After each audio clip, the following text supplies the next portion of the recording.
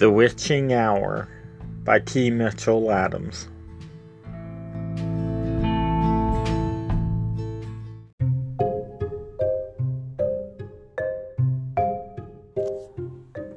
Daphne Richards had been a prostitute.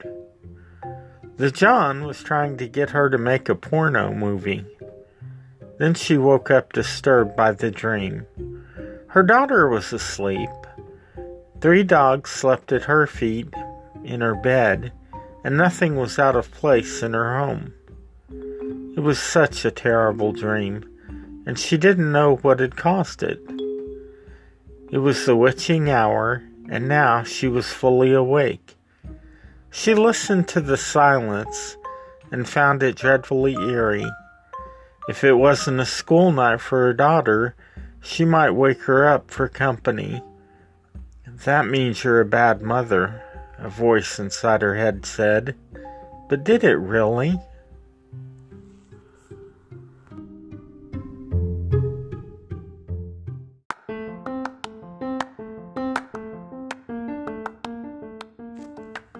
She let the girl sleep. For a few moments, she visualized herself being in a library, just looking at book titles. The world is a limitless place in books. Lack of funds, long work days, tons of bills, ex-husbands, and other life occurrences never bothered Nancy Drew or the Hardy Boys. If she had the skills of Jason Bourne, she could dispatch her ex-husband and his new younger girlfriend. And if she had the ability of Jesse Stone, she'd simply kick him in the balls and tell him to stay away. As she glanced at more shelves, the romance section came into view. She grimaced and kept moving. A library is a wonderful place, and she strolled to the children's section looking for her favorite childhood books.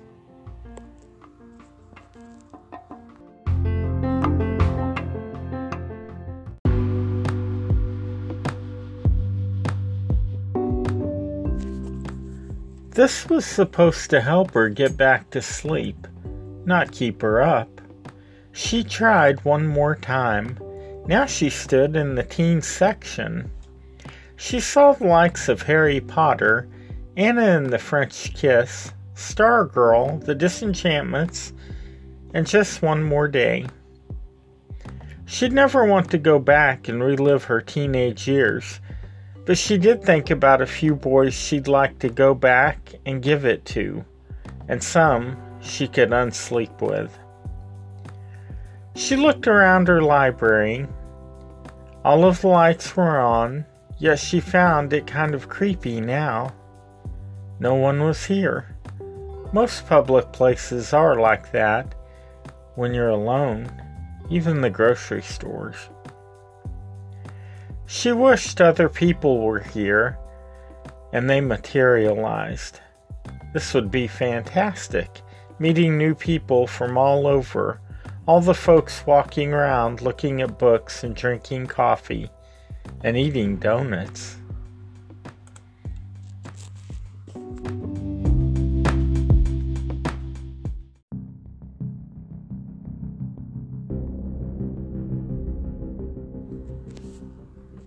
Then she spotted a man dressed all in black.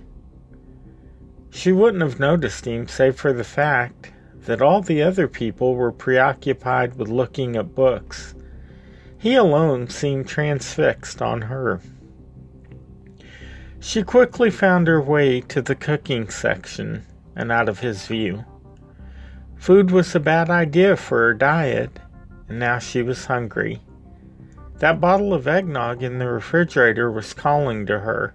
It whispered, "Drink me, Daphne." She pulled the covers away and got out of bed. The dogs started to get up, stay, and they did, to her surprise. They never listened to her. She gently shut the door because she didn't want the little monsters going into her daughter's bedroom and waking her up with wet doggy kisses. She checked in on the girl while she slept Everything in the bedroom was fine and very pink.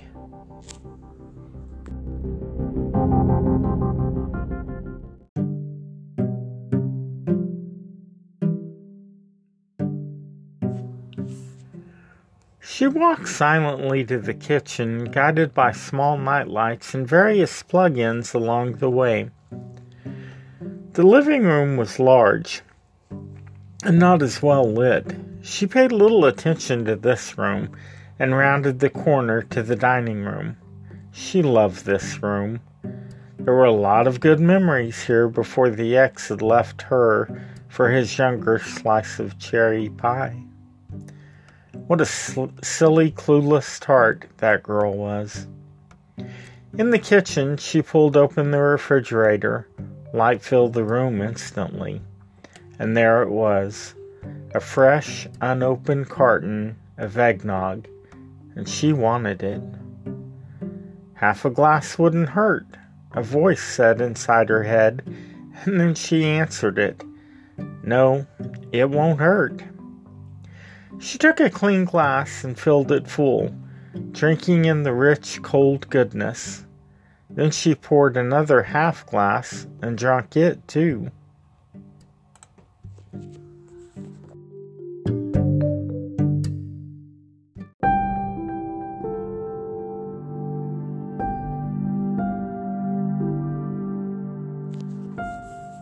Putting the carton back, she saw a leftover meatloaf and made a sandwich.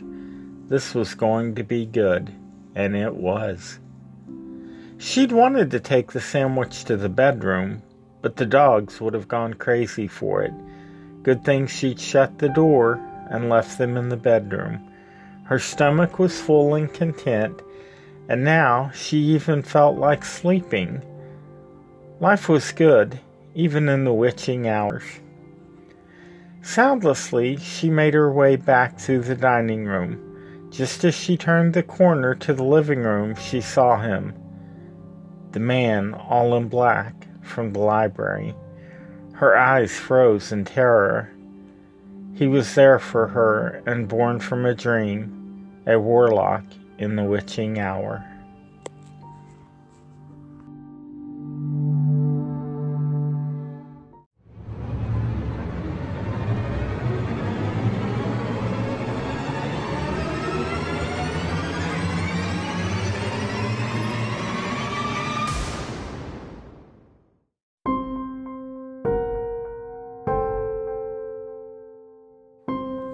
That concludes my short story, The Witching Hour.